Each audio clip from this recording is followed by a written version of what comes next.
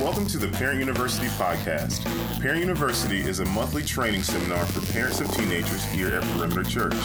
It is our desire to come alongside families by equipping them to lead their children in a biblical, God-honoring way. We hope you enjoy the following talk. All right, good morning.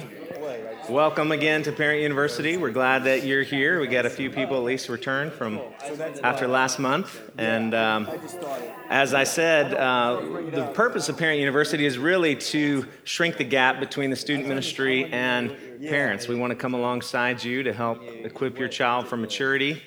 And that's our main desire and goal. And again, we're going to start knowing that people will drift in the first 15 minutes. I always want to start with some type of media connection, something in pop culture that at least I find interesting, and I hope that you find it interesting as well. Let me pray, and we'll just kind of jump into that. Heavenly Father, Lord, thank you again for the privilege of investing in the lives of students, and thank you so much for these parents who you have called, each one of them, to a specific mission, and that mission is to invest in the life of their kids. And Lord, it's a huge privilege and a huge responsibility, and we thank you for that, and we ask that your Spirit would guide us and equip us to that end. All this we pray in Christ's name. Amen.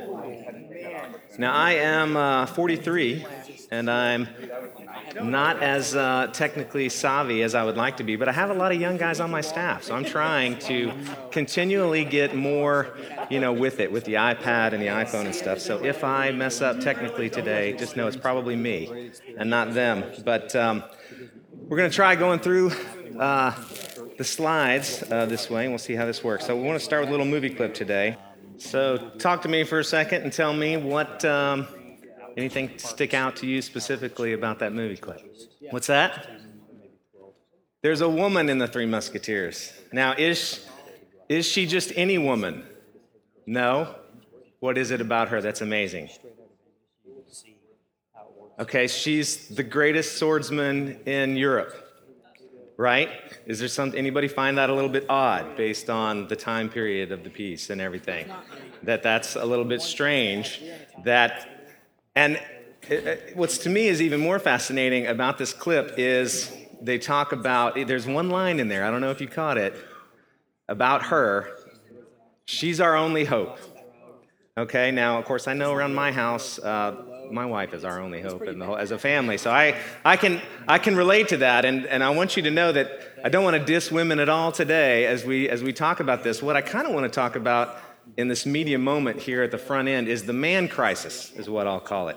Okay, and you can find stuff about this in media, in newspaper articles, and different things like that. It's very prevalent, and let's see, we saw here a few years ago, you remember the movie About a Boy, okay? And there's a new movie out, Our Idiot Brother, and these movies are kind of glorifying the man crisis, okay, in media. You see these guys, and they're what we call like man children, okay? We used to rent out rooms in our house, and we had some man children live with us for a while. These are 20 to 25, or in this case, these guys are in their 30s, going on 40, and they still haven't grown up. And this is something that you see in media. We see it. I see it actually in our youth ministry. You see, as kids come in from junior high into high school, even as we look around and go, where are the guys who are stepping up to lead, the guys who are really interested in pursuing Christ?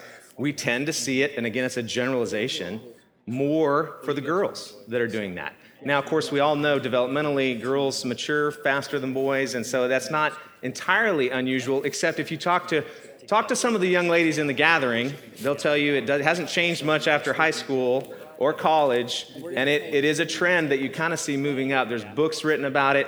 There's articles. It's definitely a huge issue. Now, a lot of what I'm talking about, or what I've noticed today, is just kind of circumstantial. I don't have all the answers for us today. I just want to make you aware of this and what I see and what we see going on.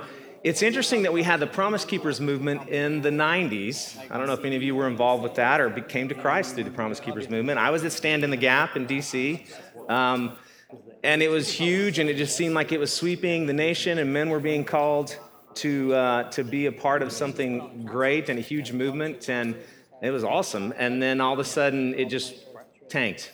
And there's a lot of reasons for that. I actually tried to do some research this week to find out why it tanked, and a lot of people are going to say structurally, organizationally, financially issues, and all of that's probably true, but it's curious to me that the rise in internet pornography coincided with the tanking of the Promise Keepers movement. The internet came online really en masse, if you think about it, in the mid-'90s, and as the internet grew, that movement died. I don't know if that's a connection that's real or not. People are getting married later. Now you have men and women waiting till their late 20s. Usually now they're getting a master's degree before they get married, or that's putting a lot of pressure on that, the job market and things like that. But we need, as parents, to be thinking about these things and having these conversations with our kids. Think of the pressure that it puts on your children to delay having sex until they're 30. Okay? Throughout history of the human race, people have gotten married much younger than that, right? I know my parents got married early 20s. My mom was in her teens.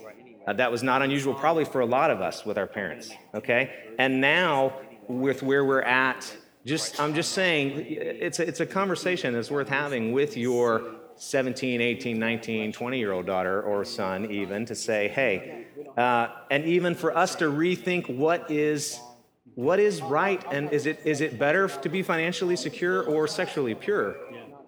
Okay, and again, part of my purpose in having even this class is to get you to think. I don't want to make that decision for you, but I want you to be thinking about it.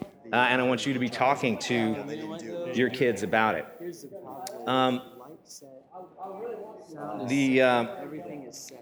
hoping I'm going the right direction here. The interesting thing about that late date in marriage is guys are sexually active.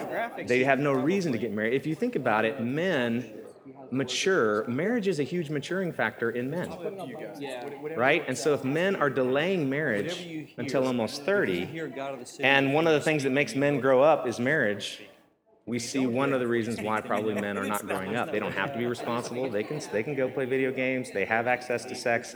There's some really good articles. I'll try to put the link on our webpage about just the idea of getting married younger and just the implications. There's a sociologist out of the University of Texas who's written some really fascinating stuff on this. So we'll put some of that up. More women are going to college now than men. Actually, in 1970, men earned 60% of all college degrees. In 1980, it fell to 50%, and now 3 to 2 are women going to college and earning degrees. In the top 15 job growth sectors in the United States, only 2 of the top 15 are predominantly men. The others are women. And so we see a whole transformation going on within our culture as far as women taking the lead in the workforce, women taking the lead in the universities. And, this is just a trend that's not too excited about in what the implications are of that. Now, what does this have to do? Let's just, what I want to point out is where this is in media. And I'm sorry to do this, because once I point it out, it's going to drive you crazy. Because just like the Three Musketeer thing, you're going to see it everywhere, and it's gonna drive you crazy. I think, where are the good pictures of men in media, the solid ones? Like, think of the TV shows that you watch or the movies that you watch. Are there man's men, as Randy always says? Where's the man's men that are in media that we're letting our kids watch these shows? Okay, and they're getting their cues from that. And then how are we doing that? I think one of the reasons that superhero movies right now are super popular is because there is that positive male role model that's happening in these comics, because comic books aren't super popular. I mean, they're not as popular, any more popular than they've ever been, as far as I'm aware. But the movies are on a huge rise. Well, let's just look at some of these things, because of this change that's happening in culture, it's reflected in the media. Okay, and Lara Croft was one of the first ones that really took off. Now, this was a very popular video game, again, starting in the 90s, of a video game, and I really think it was just a simple, guys were making this video game, it's kind of an Indiana Jones character, and what they did is make it into a sexy girl because they thought if teenage boys and guys in their 20s are playing this game, we might as well have the avatar be a girl that they want to look at. I think was a simple matter of doing that. But then, of course, it turned into a movie series, and the female action hero is alive and well and moving on. But if you think about it, they're just every single major new TV show has to do with a main lead character that's a woman, and she's not just any woman, she is like tough and tough as nails, usually strong or stronger than all the guy in the ensemble cast. Okay? In Plain Sight, love this show. The girl is fascinating. Her life is very complicated, but she's the tough one in her partnership. Her egghead kind of partner is not as engaged. Closer. Just even look at the poster. Or the advertisement, right? She's up front and she's over all those guys in the background. Now again, there's nothing wrong with that if this was like a one show, but it just continues on and on. This movie, Salt, I don't know if any of you saw this. I did not see the movie, but I did read about it. Do you know in the original book, the character was a guy? They finish up at 10. The main character, Salt, was a man, and they decided that it would be better played as a woman. Fringe, very popular show with the next generation sci-fi kind of feel to it. And again, the main character, the toughest agent of all of them, is a woman. All right? Chuck. Okay, look at him. Just even look at that poster. Okay, I don't know if you've ever seen Chuck. She's like an assassin, spy, karate, knows everything, and he's not, right? He started out as a clerk at Best Buy, I think, something like that, and just even the whole way that it's portrayed. Now, almost any show on Disney, and we talked about this, and my kids watch a lot of Disney, so I don't want to dog all of Disney, but be careful. All of the characters in Disney, even though it doesn't harm you in like overt like sexuality or things like that on Disney, it's the way they show men and women and things like that I think it's very dangerous. One of them, this was my daughter's like favorite movie. It was called Avalon High, and this was a Disney movie made for TV. I'm watching this, I'm like, why does she love this movie? And as I get into it, what the whole premise of the movie is that it's King Arthur's court, and they're in like modern day times, but they actually then beam back and fight the battles against evil, and you got Merlin and King Arthur and all that. Has anyone seen this? Anybody know what I'm talking about? One person. Okay, so what is interesting about the main girl character? Do you remember? You don't remember. Thanks for your She's King Arthur. willingness to do that. She, the head girl there that's walking down the aisle, she is the Arthur character who fights and wins the final battle in the end. All the guys are in the background, and she's thrust forward. She's the one who actually wins the battle. Kim Possible, loved this show, watched it with my daughter, thought it was great, but her boyfriend in the show, Ron Stoppable, that's his name. Okay, she's Kim Possible because nothing's impossible for her. He's Ron Stoppable. His pants fell down like in every fight. He wore like baggy pants, and he was always bumbling around. Sweet Life, I can't stand the show. I'm sorry if you like it. The guy there is just an idiot, and I hate the way that he's portrayed. And again, I won't let my kids watch it for that reason. Hannah Montana there was some positive elements in Hannah Montana, the TV show, when it was on, because the dad was actually engaged, and the girls never got it over on the dad. The dad was always portrayed smarter and wiser than his daughter, and that's what I liked about the show, actually. But her brother was a complete idiot through the show, so I'm just pointing that out. Wizards of Waverly Place, again, the parents are idiots. Nikita. Now, there's been so many morphs of this show. This show's been on, and this is actually the first one, La Femme Nikita, it was a French movie that became a movie here in Plain Sight with Kate Hudson. Do you remember that one? And then they made it into a TV show, and this is from that first TV show. Now it's just called Nikita, not La Femme Nikita. And then there's actually been a couple different morphs of this show, but it's always a woman character out front. Burn Notice. You finally have a guy who's a strong male character, but even if you really, Fee is the girl in this show. If you watch it, she's the assassin, she's the gun expert. She always wants to kill everybody and blow them up, and he, is the cool-headed guy. You even see a progression in Pirates of the Caribbean. Okay, again, the very first movie, right? The main star, the actress, the love interest is at home. She's pampered. She's in the dress. By the third movie, she's the captain of the pirate ship. Okay? Telling Jack Sparrow what to do. And this one I just put up there as a kind of the ultimate of where it goes. There was a movie out. Sorry, it is what it was called, but it was called Kick-Ass, was the name of the movie. And interesting about a kid who becomes real-life superheroes, but the ultimate killing machine was this 11-year-old girl. She was the one who absolutely dominated everybody, okay? Now, why to go through all this?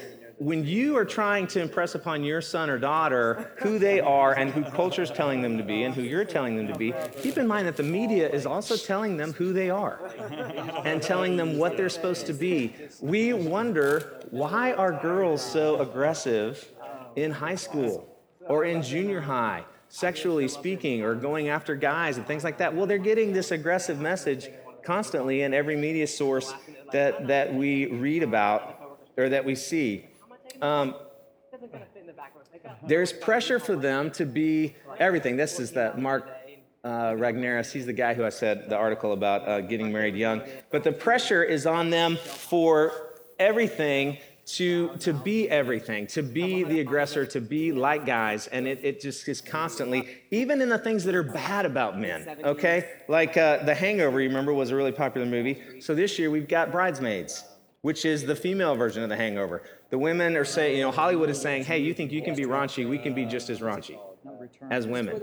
And you kind of see the ultimate example in this character. Does anybody know who that is? Wall Street, there was a movie with Michael Douglas. Anybody know?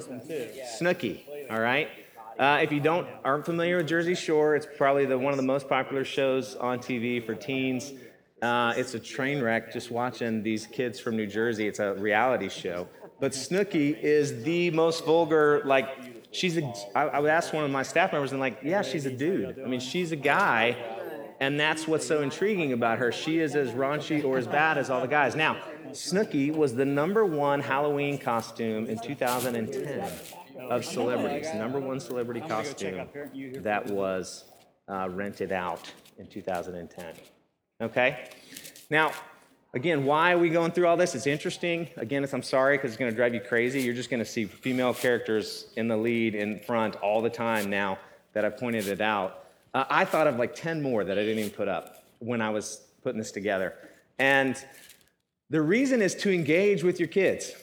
Again, if it might be interesting. If you have a high school son who's 17, and I haven't even seen My Idiot Brother, I'm sure there are things in there that are objectionable in that movie. It's probably rated R. Why won't you take your son and go see it and talk about manhood, though? It might be interesting for you to sit down with him, watch the movie, and then go to Waffle House and engage his heart a little bit and say, hey, so tell me about that movie. What was funny? What wasn't? What do you think about the main character? Is that somebody you would like to be like? What qualities do you see that are something you want to emulate? Are your friends like that? Would your friends find... You see what I'm saying? There's all kinds of things we can do to engage our kids and engage media. Don't, instead of backing away from media, to embrace and go after it. Again, is to kind of unmask what's happening, I think, is a part of what we want to see happen here. I told you each week we're going to also just to help you to get to know the youth staff a little bit. Last month I talked about myself, just shared a little bit of my testimony and who I am. Today I want Jimmy Kim, who's our discipleship coordinator. He's going to come up and share just a little bit about who he is, so you can get to know him a little bit, and then we'll continue on. Jimmy, come on up. All right. Friends, I can just tell you right now that I've made it. I never thought that I would ever have the opportunity to say that I got to follow Snooki. So here I am. My name is Jimmy Kim. I came to Perimeter in the early winter of 2009. And I'll tell you a little bit about that as I tell you a little bit about who I am. Again, I'm a Korean American, grew up outside the D.C. area. in Montgomery County, Maryland. My parents immigrated to the States in 1970, and my father was, he's a mechanic and an ex-military man. I've got tons of stories about my dad, but probably one of the coolest stories about him is when he was in his early 20s. I think it was actually in his late teens. Kind of talks about this man crisis thing, the opposite of that. He was actually a South Korean spy and went into North Korea, and he was the only one of that group that went into North Korea that survived. And so I get to hear a lot of those types of stories. Not from him, I hear it from my mom. So I don't know. But anyway, and my mom is, very typical Asian American woman. She's short, just very, very passionate. She really is, I believe, a powerful woman. And more than anything, not the way that she carried herself, but especially in regards to her faith and the power of prayer. And she was when someone says to me, prayer warrior, I think immediately of my mom. That's who my mom is to me.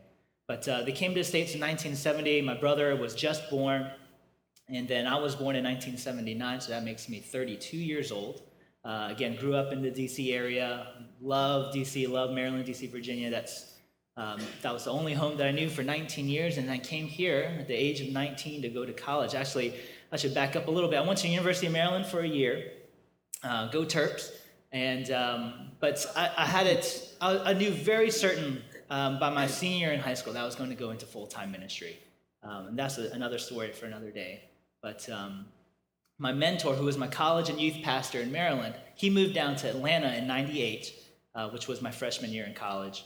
And then a year out of the blue, he just called me and said, "Hey, Jimmy, I know that you said that you want to go into ministry. I've got an opportunity down here to, do some work with me, some student ministry. I'd love for you to come down, finish school down here, and I'd love to work with you and mentor you along this process that you're walking." And after, months of prayer and fasting, I made that decision. That was it was a terrifying decision. Again, at the age of 19, leaving everything that I knew. I'm a mama's boy. It's just my brother and I, and he's 9 years my senior, so he was really like my second dad. He was the dad that spoke English, whereas my father was the dad that spoke Korean. So I got it from both ends from them. So I was glad to leave home, but at the same time, I was very sad to leave home. But I came here, tender age of 19, finished college at Atlanta Christian College, and I was doing ministry at a Korean American church called New Church of Atlanta. They're a PCA church. And that's actually where I heard about Perimeter. I'd been doing student ministry, college ministry, and young adult ministry there for 9 years. And it was, it's a mid-sized Korean church, about 300 to 400 adults and families. So it was a very good experience. I learned a lot while I was there, but the whole time that I was there, and especially later on after I finished seminary, or got close to finishing seminary at a Reformed Theological Seminary here in Atlanta, I just felt a little bit of discontentment in my heart. Not so much about how the ministry was growing or not growing, that wasn't it. It was just more as I was doing ministry. Was it supposed to be limited simply to one ethnicity or one subgroup of the community? And the more that I prayed about and thought about it, and as I observed where I was in Atlanta, just Atlanta is such a metropolitan, cosmopolitan city. It is so diverse. I have a good friend of mine who does a lot of apartment ministries, and he said that the Chambly-Dorville area, 5-mile radius of that, is the most diverse area on the planet. More than New York City, more than LA, more than anywhere else. And that just was astounding to me to hear that there were so many nationalities and ethnicities and languages represented right where I was doing ministry. And yet here I was ministering only to Asian Americans who spoke English. And I was praying about it. My wife and I were just at a point where we're just like, okay, this is a great opportunity for us to leave. Where would we go? Not really having any ideas of pursuing ministry or doing ministry outside of the Korean American church. We didn't know where to go. And so we just said, okay, well, we've heard about Perimeter. We know Perimeter is an influential place in the community. So let's just go there and just kind of hang out, go to church. And it was in that process that I met Jeff.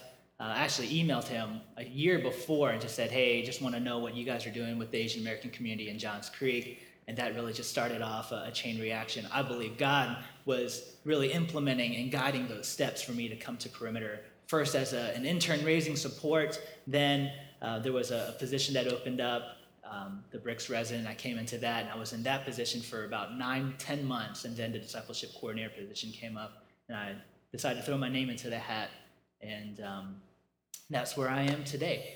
And it is something that I love to do. I love getting to know students and just where they are, and also interacting with parents and understanding, hey, we live in a very different world, as Jeff just explained. The culture that is vying for the attention and the love of our students. And where's the church in all of this? Where's the gospel in all of this? Obviously, we don't see it on the television or hear it on the radio nearly enough, if at all. And that's why I find it so important for us as a church to come together, not only be praying for them, but also actively pursuing them, whether it's through discipleship or outreach events. And so that is something that I feel very strongly called to.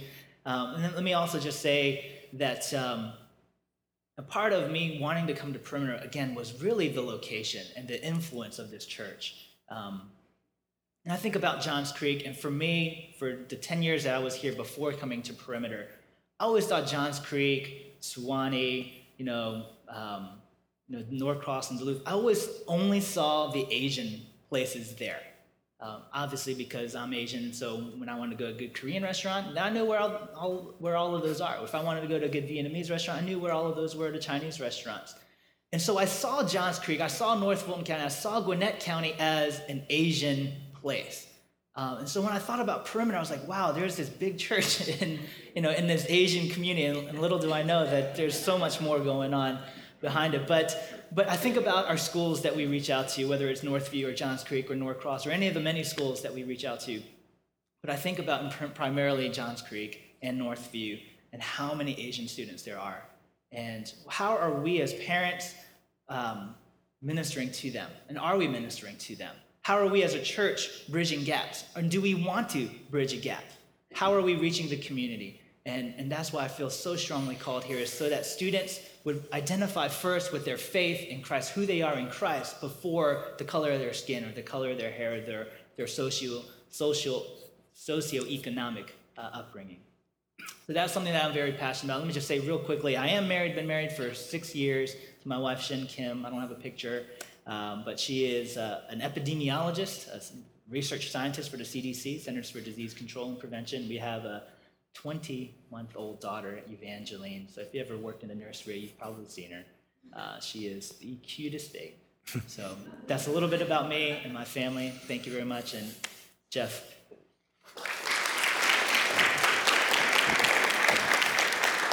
Thanks, Jimmy. So if you need a good Korean restaurant, Jimmy knows where they're all at. All right, last month we talked about, I want to just review, because I know there's probably some people here who weren't here, and I don't know if you had a chance to listen to the podcast. The podcast is up now and operational, but I want to do a quick review because we're going to kind of start there to launch off and kick off today's talk.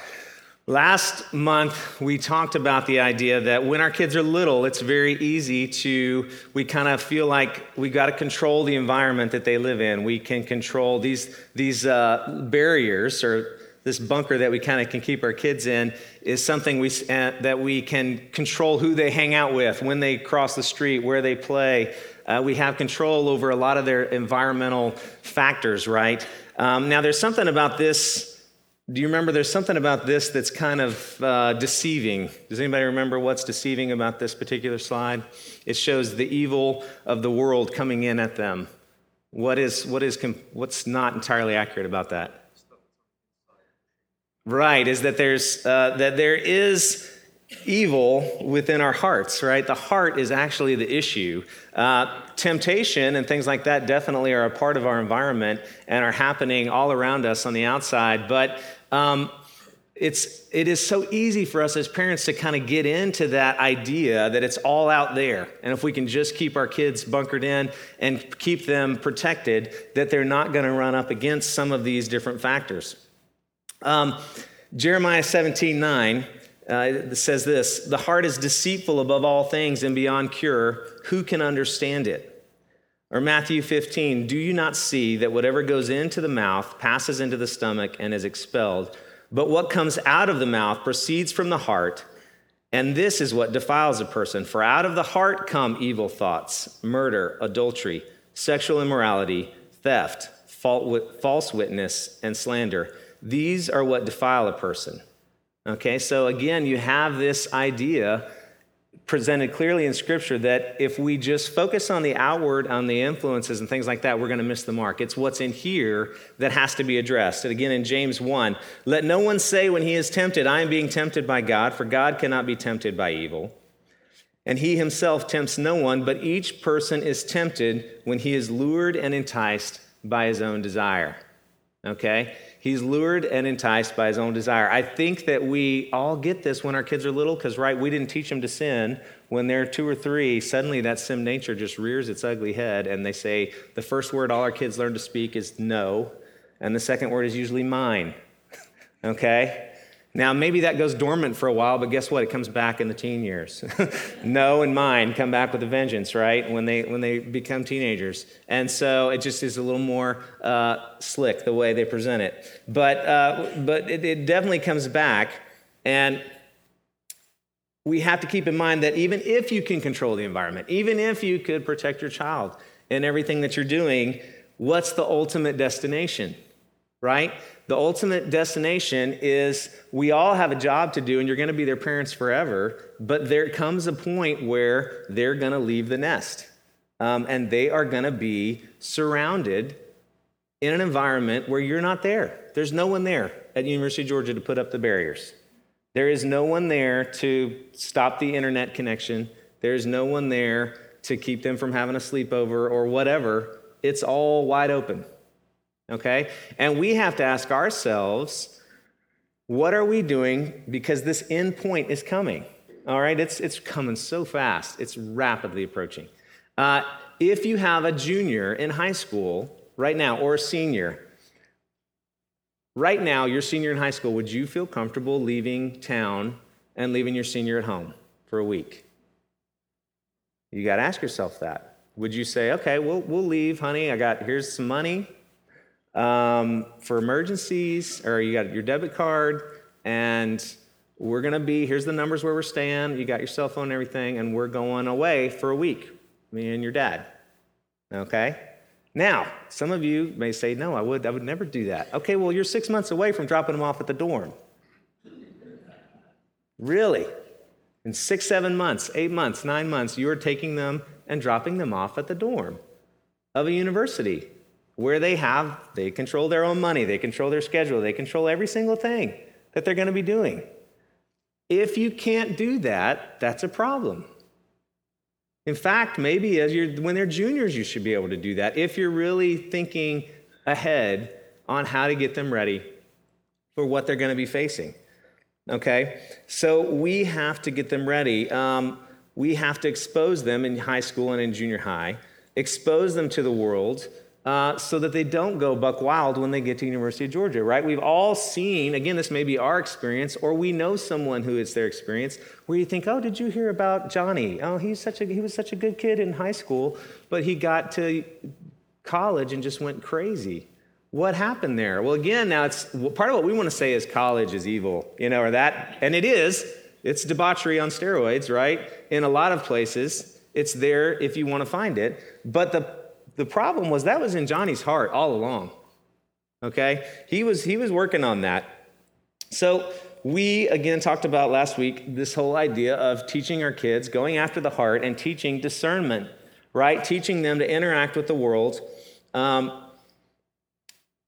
Philippians 1:9, this is my prayer, that your love may abound more and more with knowledge and all discernment, so that you may approve what is excellent and be pure and blameless until the day of Christ. Now, we went into this whole scenario last month about your junior high son. He's 13 years old. He goes to a friend's house, and there's like 4 or 5 boys in the basement, and they're watching a movie. And somebody has HBO or a movie channel, and American Pie is on. Or you could take it as far. The scenario is just as plausible that they want to watch pay-per-view pornography. But we'll back it down to just an inappropriate movie, okay? And what is he going to do? Does anyone remember? What's option number 1? Well, that's option 2, but we can do that. He could call his mom. That's your option 1, but that's a good one. Option 1, he could call mom. What's another thing he could do? He could call mom. He could watch it. Okay, at least when I went through the scenario, the first option is he could just watch the movie, right, and totally fall on his face. He could call mom. It's option 2. I have to get them in order because it fits with my notes, okay? Number 3 is he could do what? You said it. I assume there was a pool table in the next room that he could go and play pool and not participate in watching the movie and do that. And then there was option 4. What was option 4?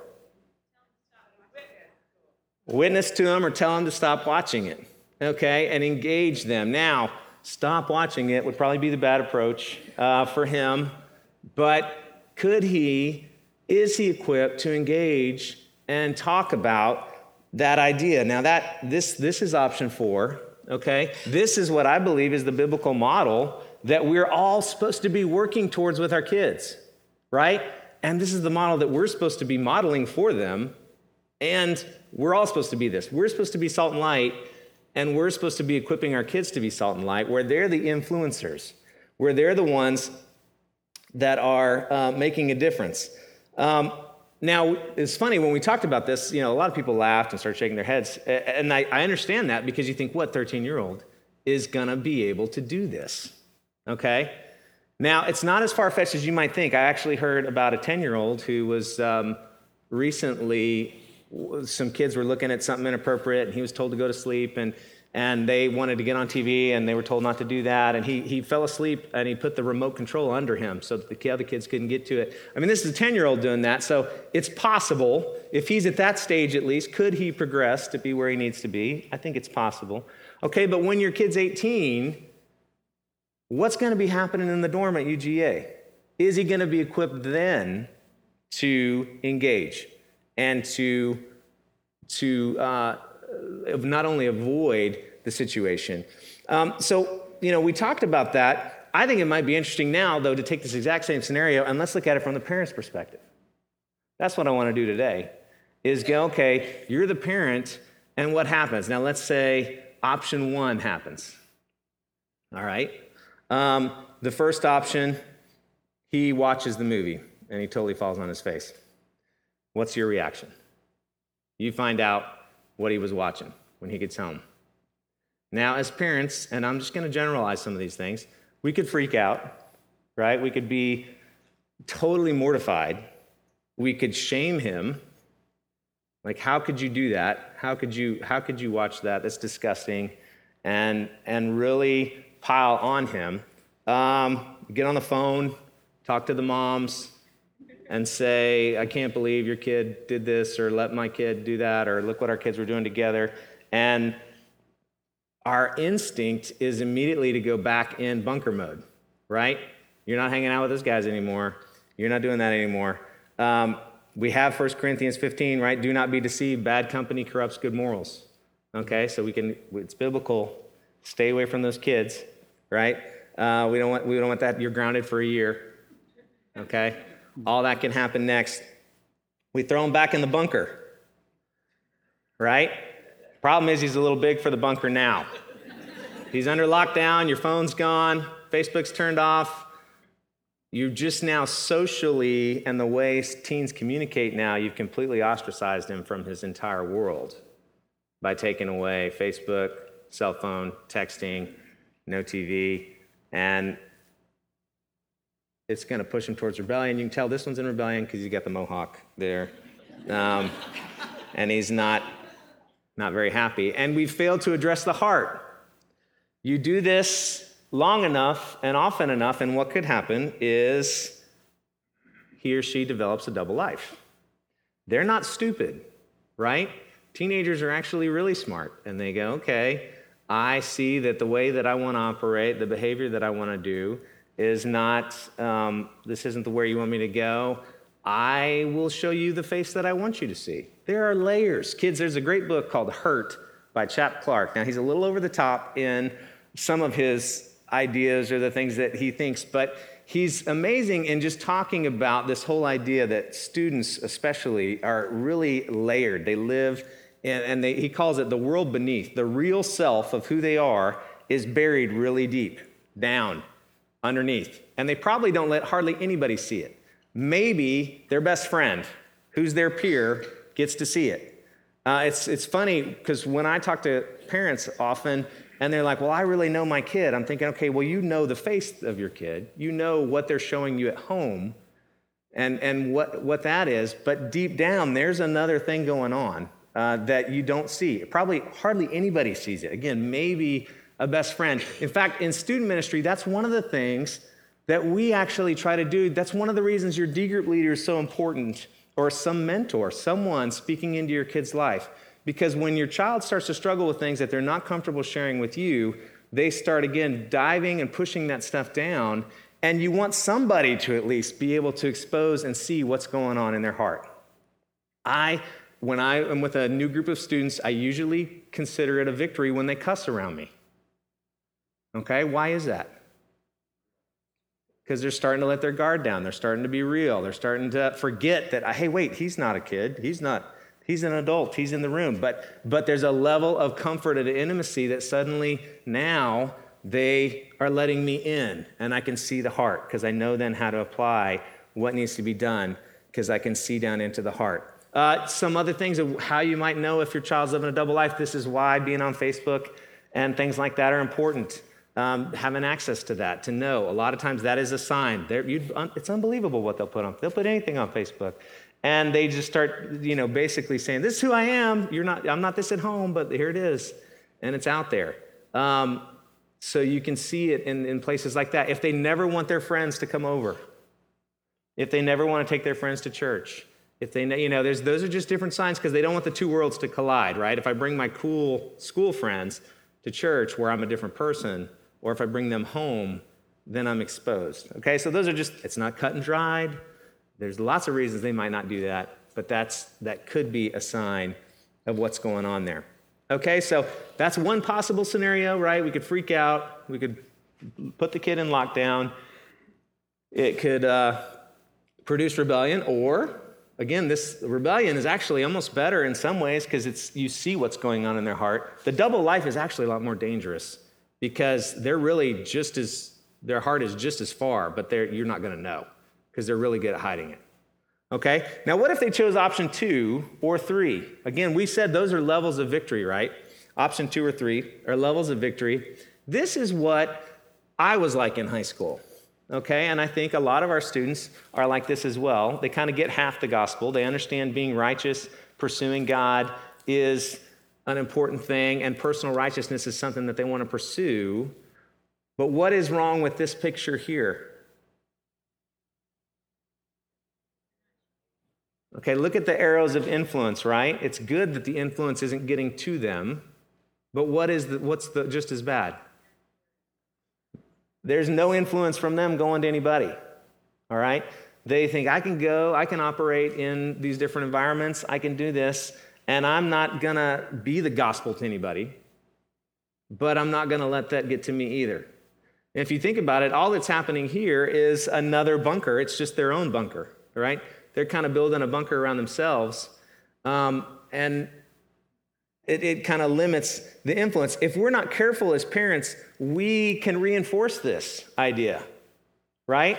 You called me to come pick you up, which is great.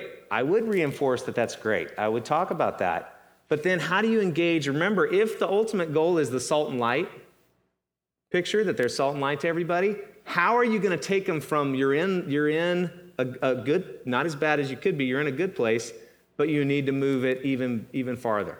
All right, we got to push them down the road and engage in that discussion even further to push them out of the bunker, even if it's a bunker of their own making, so that they're influential and that they're interacting. Because if we don't, this could really turn in. What does somebody like this turn into after years and years of this? Does anybody know? Self-righteous Pharisee, right? Because you start to think, I'm doing fine, everybody else is bad, and we start, again, the heart can still be just as far from God. Look at the older brother and the prodigal son. The heart can still be just as far. You can feel like you're doing everything right, and everybody else is doing everything wrong. But the heart, a great book for you guys, if you have kids, again, Prodigal God by Tim Keller. If you have students that are at private Christian school or homeschooled, read Prodigal God.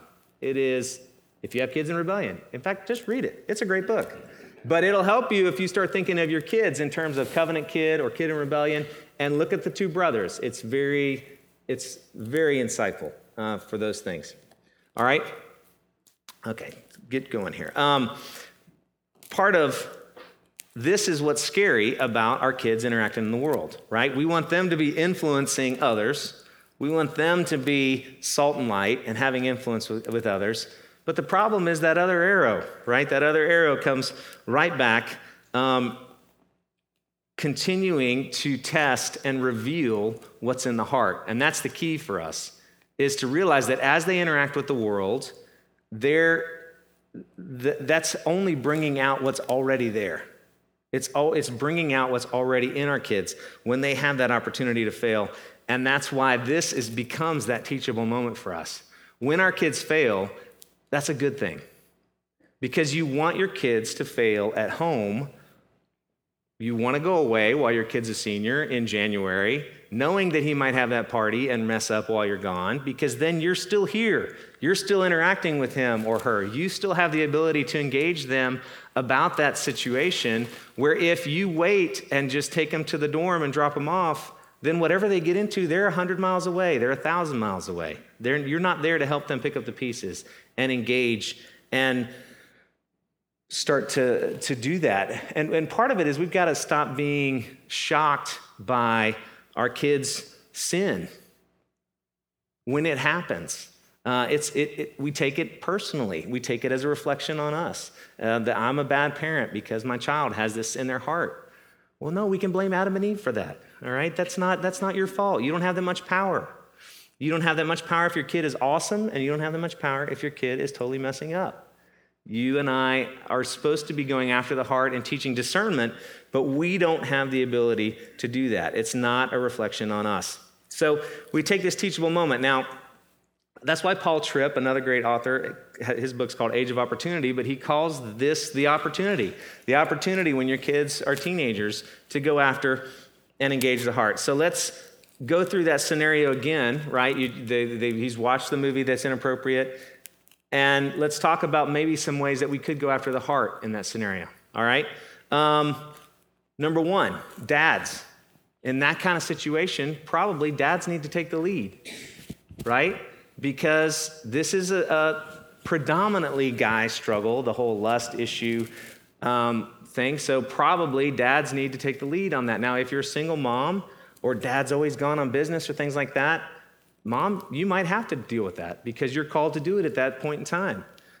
If you're a single mom again and your son's in a discipleship group, you might want to engage the D group leader or mentor again to come alongside you and help do this, because that is a struggle that's common to man, and it would be good for dads to engage in this.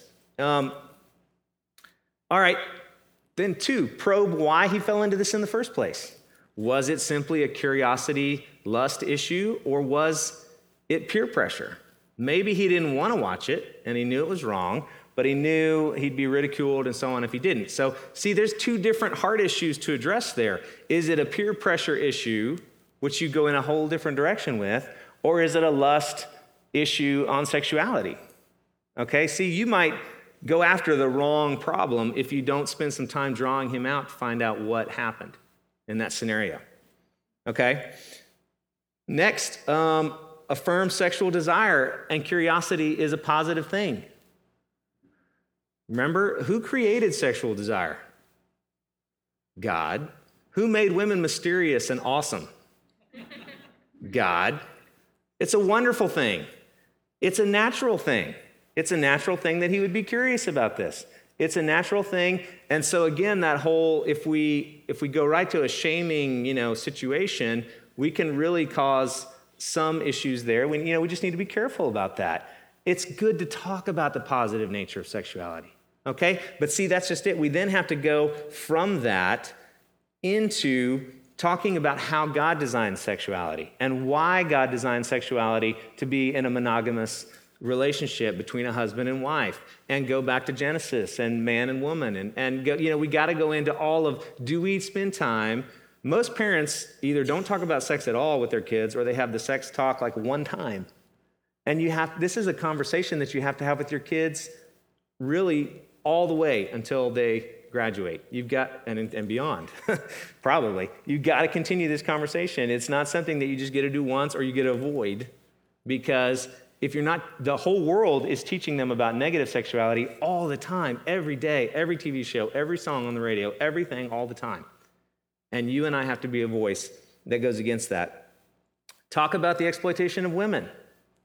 Okay, if we're not getting anywhere on the one area, how about objectifying women in this situation? How are the women portrayed? Would you appreciate it if your mother was in a movie like that?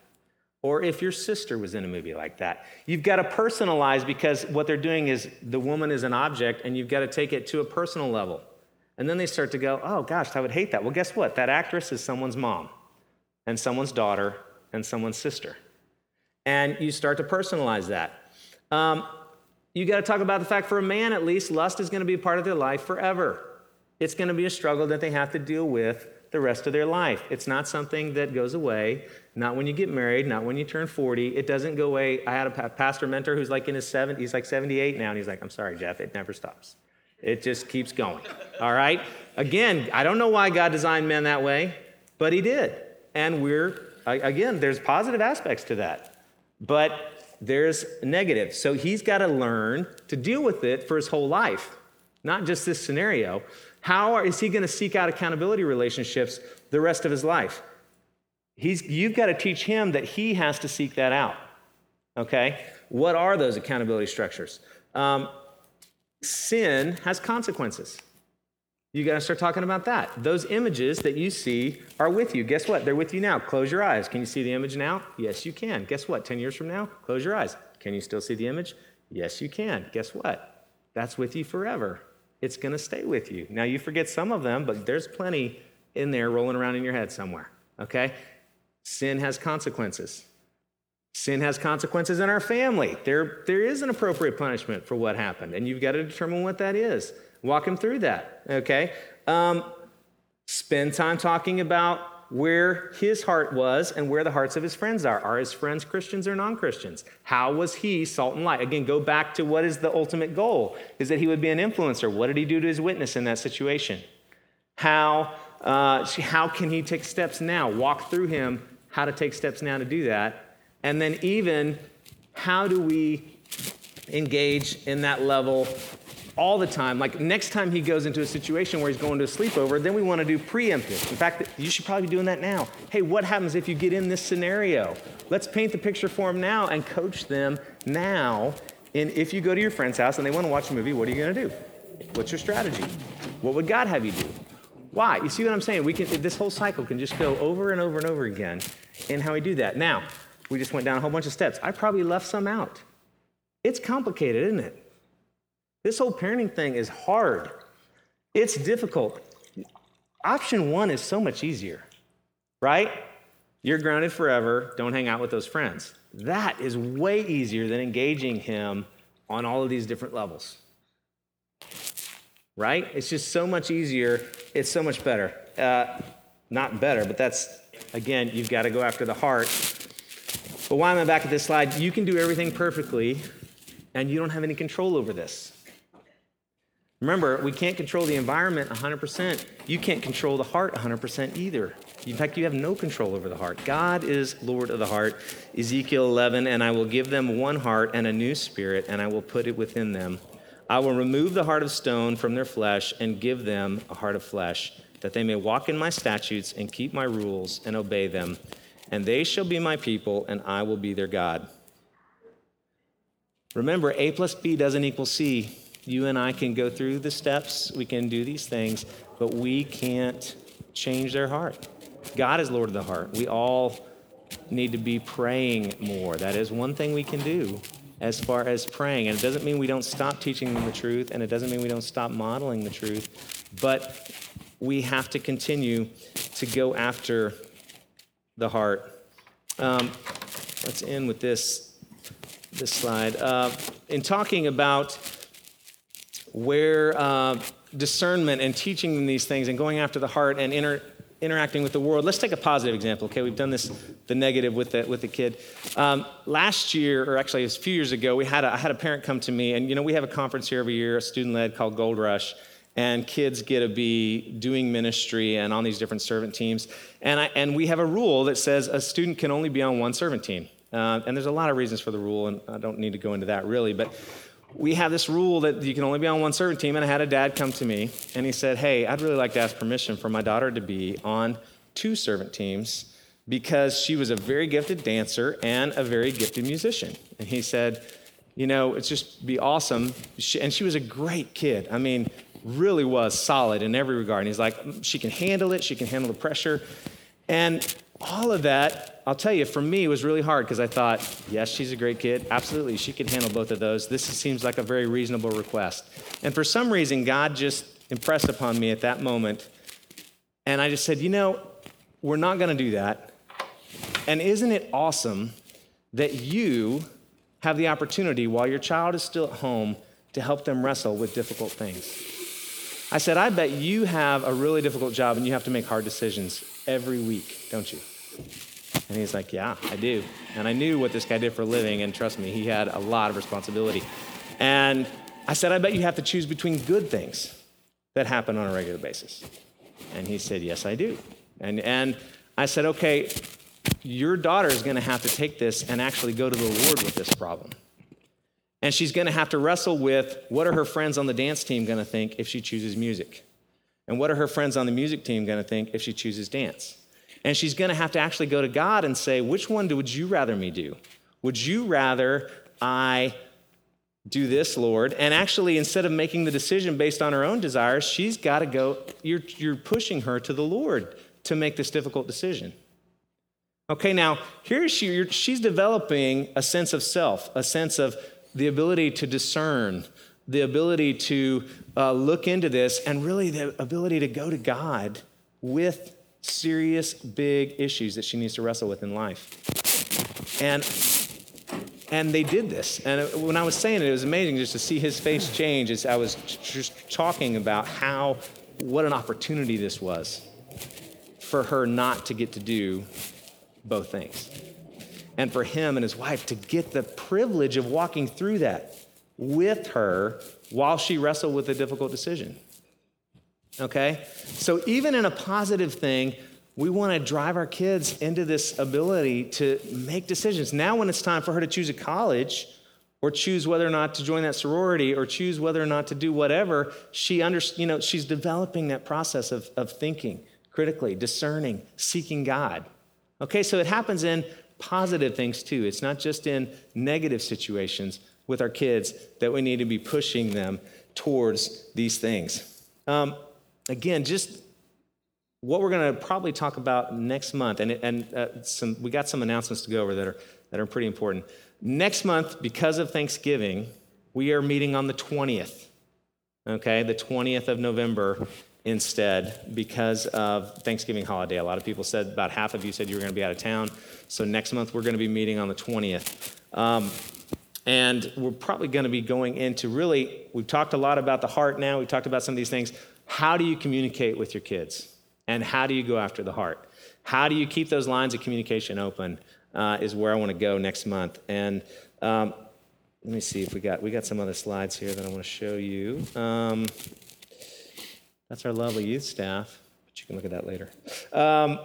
We have a new blog that's going up for Watershed that you're going to have access to, and I hope that you were able to see just different resources. We've been working on a new blog, and you should have gotten also, that won't change over, with our parent update email. If you're not signed up for that, also you can contact Ashley and sign up for the parent email that goes out. Mark, there we go, you can move that. So we've been working on some of this stuff for a long time. We definitely want that to be a resource for you. Again, this talk will be podcast, and again, I'll try to put those links to those articles up that I mentioned on the man crisis as well as a resource for you. So let me pray, and if you're D group leaders here, again, we'd love for this to be a time for you to connect with them. If they're not here, call them and say, hey, I want to hang out with you at Parent U. D group leaders, of course, I know you're telling your parents to be here as well, but let me say a word of prayer, and we'll be dismissed for today. Heavenly Father, thank you again. Lord, we know that you're not taken by surprise with any of the things that we face as parents, and you have raised us up to be parents at such a time as this. Lord, give us wisdom and discernment. Give us the ability to engage the hearts of our kids, to help us to see clearly what's going on in their lives. And then, Lord, just help us to apply the balm of your Spirit and your word. Lord, help us to be a billboard for Christ, someone that enjoys you immensely in our home. Give us healthy marriages. Give us a healthy walk with you that would model that for our kids as well. Guide and direct us, we pray. In Christ's name, amen. You've been listening to the Parent University podcast. Parent U is a part of the student ministries at Perimeter Church in Johns Creek, Georgia. Please visit the student ministries website at www.perimeter.org/students for more information. Thank you.